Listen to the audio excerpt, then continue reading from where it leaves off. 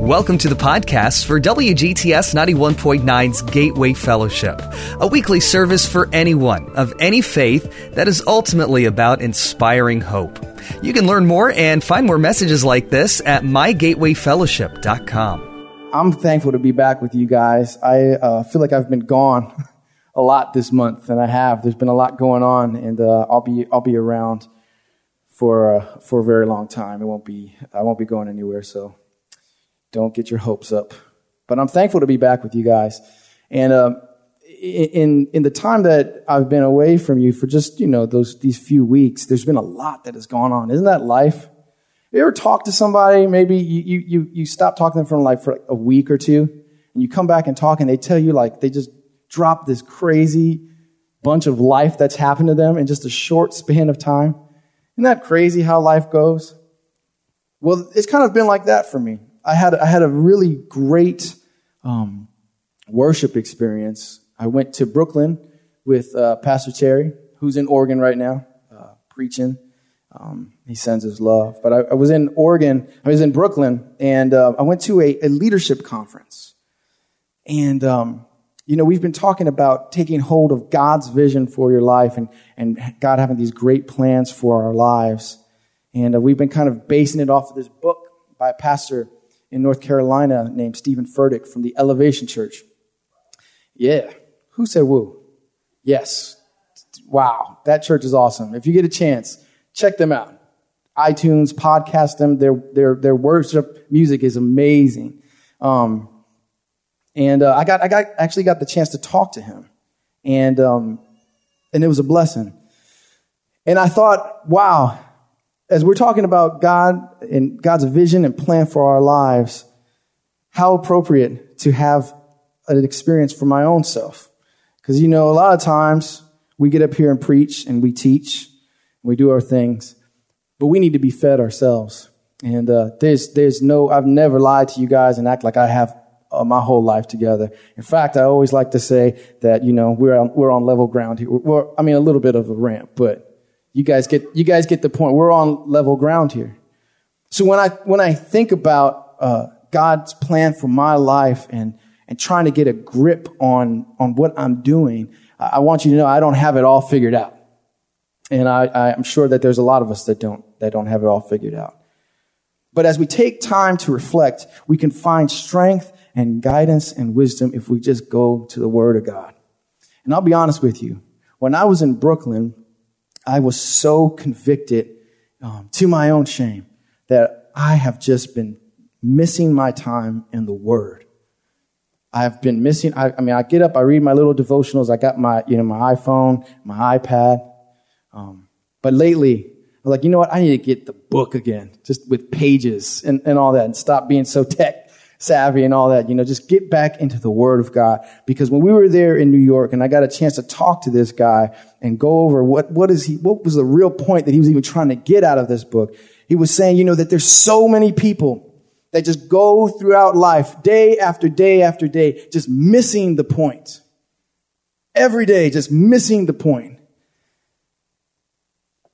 And we find our strength when we go to the Word. So that's what I want to do tonight. I just have a few verses that I want to share, and I hope to make some sense tonight, and I hope to step on a few toes, and I hope that when it's all said and done, we'll be where we need to be, at the foot of the cross. Let's pray. Father, we love you. We thank you. Oh, God, you're so good. And I'm at a loss of words, Lord, but I trust you, and I know that you have something to say here tonight beyond the songs that we've already offered up to you. Draw us close to you, God. We love you, and we thank you. In Christ's name, amen. In the book of 1 Timothy, we find God moving and Paul moving through Paul in a mighty way. You see, at this time, Paul is in a little bit of trouble. He's locked up. He's not where he wants to be, but that's where he is. And I think some of us can appreciate that, right? Sometimes, you know what? This is 2 Timothy. I'm sorry, guys. 2 Timothy.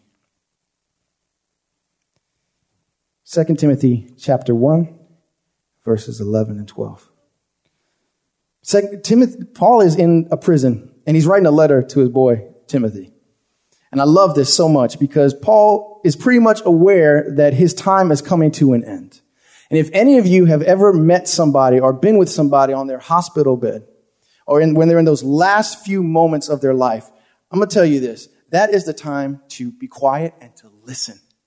Because that is the time where there's no more games. Because I would dare say, and I'm not pointing any fingers, but so many times we go throughout our lives day after day when things are seemingly okay, and we waste a lot of time. We're trying to figure things out, and we'll say, I'm going to do that tomorrow, I'm going to do that then, or blah, blah, blah, blah, blah. But we're just kind of missing the point. But once you start to realize that, hey, this thing is coming to an end at some point, then I have to cherish my days, then you start to take things a little bit more serious. In fact, I would say this, once you reach a certain age in your life, or maybe not even a certain age, maybe when you go through a specific situation, you start to realize that in our life, money is not the greatest currency that we have. Things and luxuries and cars and homes is not the greatest currency that we have. The most valuable thing that we have is our time. Our time. What's today? October 26th? 2013. Do you realize, this is kind of just a duh thing, but sometimes we never think about it. It's October 26th, 2013. Do you realize that in the course of this earth's history, there will never be another October 26th, 2013? There'll be one next year, maybe. I don't know. But today, once this is gone, it's gone. Ever thought about it like that? Not to be, dark or depressing, but just to realize this day that I have is so valuable. This day that the Lord has given me, in fact, is the day that the Lord has made, and I need to rejoice and to be glad in it, because let's be honest, there's many people who did not make it to today, who don't get to experience October 26, 2013. There's many people that if they just say, if I just had one more day, I would do this different, I would change this, I would stop that, blah, blah, blah, blah, blah, blah, blah. But you and I, brothers and sisters, we're here right now. October 26, 2013, a day that we will never, ever get back, an opportunity that we have to do something with our lives for the kingdom of God. What have you done today? Have you done anything different?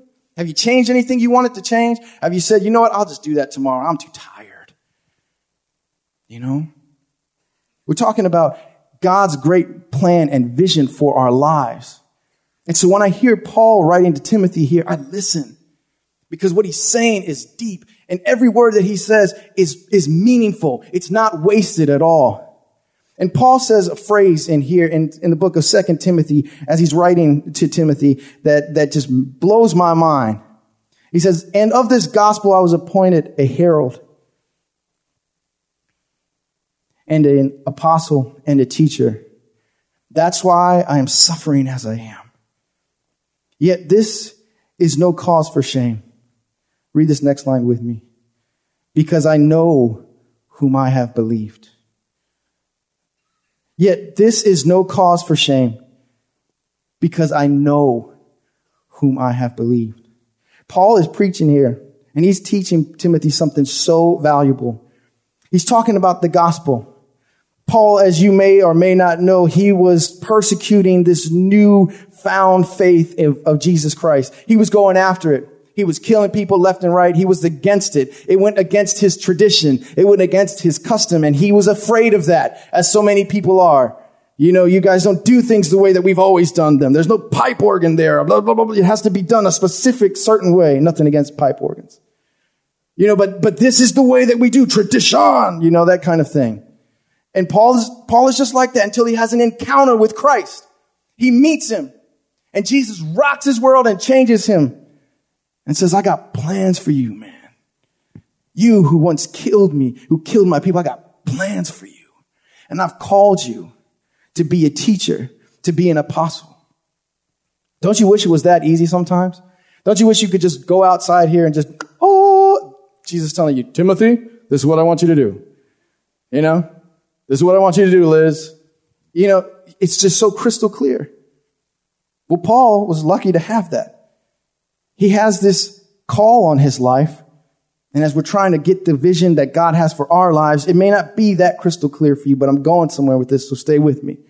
Paul actually had that kind of certainty to know this is what I'm supposed to do. This is what I'm supposed to do. I'm exactly where I need to be. I'm a teacher. I'm a preacher. I'm going around. I'm doing everything. And even though he's in the right lane, what happens? He gets in trouble. Bad things happen to him. And this is the icebreaker number one. Some of us think that once I get to this point, once I know what I'm supposed to do, then everything's going to be smooth sailing. Everything's going to be all right. Right now, I'm just in this dead-end job. I'm just doing this because I'm going to really move up to this and blah, blah, blah, blah, blah. There's always going to be trials. You with me? There's always going to be trials. Even when you're where you're supposed to be. Dare I say, especially when you're where you're supposed to be. Because that's when you're going to make the most impact. That's when you're going to start to do what you were put on this earth to do. And that's when the enemy comes after us. So Paul says, I'm here because of this, because of what I've done. This is why I am suffering. This is why I'm suffering. This is why I'm in these chains. This is why I'm here. But it's no reason for me to be afraid or to be ashamed because I know whom I have believed. Because I know who I believe in. I'm in chains. I'm locked up. I'm broken. I'm beaten. I'm on my way out. I know that there's not many more days in my life, but I'm not afraid because I know who I believe. Yeah, I can honestly tell you guys this. When I lost my mother, we're in the hospital. I always laugh because Sammy and I were talking about this. My mom, she passed away from a brain tumor, and I miss her so much, but I have my hope, and I cling on to that with all my life. And the weekend that it happened, she got really, really sick, and she was in a hospital at Washington Adventist Hospital up the street, and she kind of fell into a semi-coma and was a bit responsive at some points and not at others. But on Saturday, for some reason, she just perked up like no other, and it was hurtful to me because I thought things were going to get better. But that actually happens often, I've heard, that there's this kind of one last drive and sometimes things are said that need to be said. And when she was up that Saturday night, our family was there and we were happy and we were hopeful. And I didn't know that was going to be the last time I would ever hear her voice. And the only reason I'm smiling is because the last interaction that she had with my wife, Sammy, this was before we got married, just a month before, she said, "Good luck," talking about me. And they laughed about me because, Pete, he's going to leave his clothes all over the place and he's such a dude and blah, blah, blah. And their last interaction in total love and smiles was like, "Good luck with my son." I'm not that bad, right? Oh, silence over here. That was terrible. Oh, man. My last word, though, that I heard from my mom was something that was an ongoing thing in her battle with cancer. Her first biopsy that she had, the doctors warned us that when this biopsy takes place, all the consent forms needed to be signed because if there is even a slight, mistake, it could hit a nerve or some cells that could make her not be able to speak again. And that happened a few times. And she, thank God she was able to come out of that. But right after she would get out of these biopsies, she wouldn't be able to talk or she wouldn't remember our names. She would know it, but she just couldn't say it. And she would kind of lose her motor skills and blah, blah, blah, blah. She would do that. And then she would be so angry that she couldn't say it.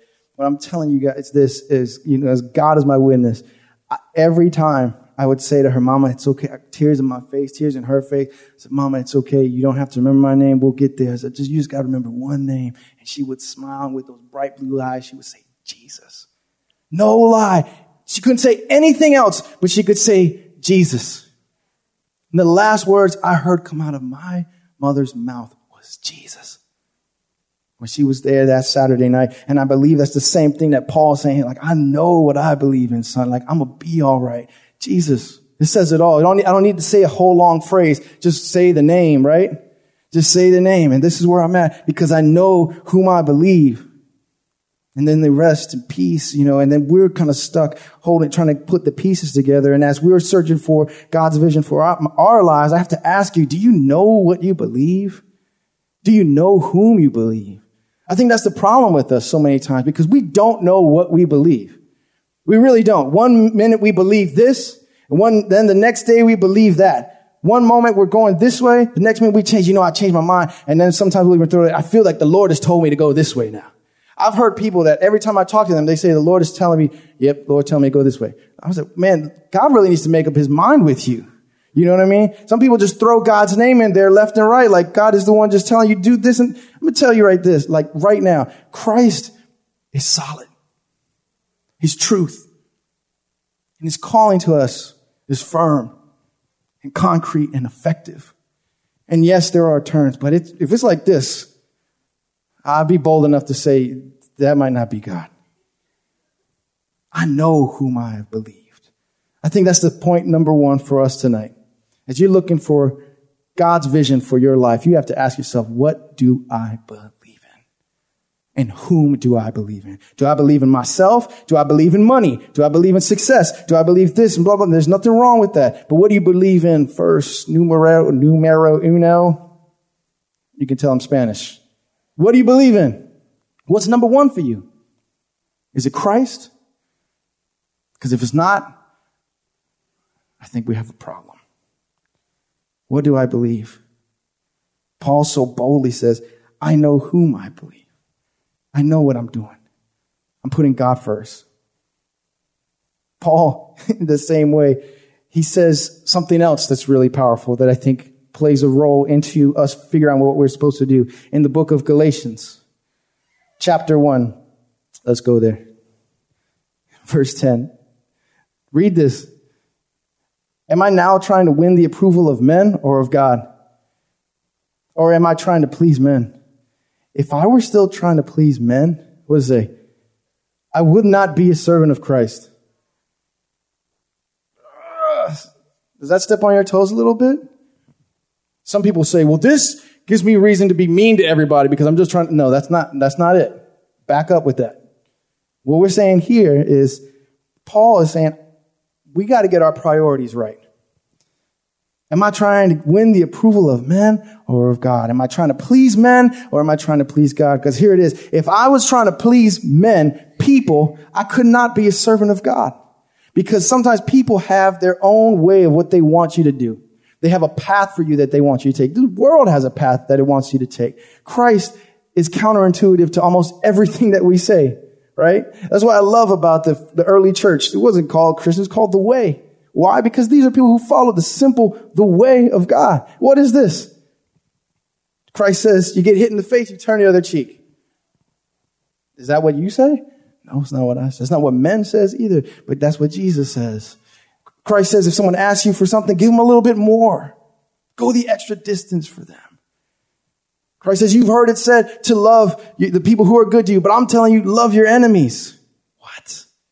Christ is introducing a whole new way of living and thinking that is counterintuitive to our human nature. But if we fall in line with this, if we come and enter into his forgiveness and into his grace, I guarantee you will start to see this beautiful plan that God has for your life. You'll start to see this beautiful plan that God has for your life. And it's different for every person in this room, but some things stay the same. You got to know whom you believe in. You got to know what you believe. And then second of all, you got to know this, that if you're trying to get yourself together and get things right, you can't please God and you can't please man at the same time. You got to put God first always. And putting God first does not mean that you become a judgmental finger pointer of this kind of, no, putting God first means that you're going to obey what he says, which is to love, which is a very hard thing to do. But that's what we're called to do. Man, that verse just knocks me out.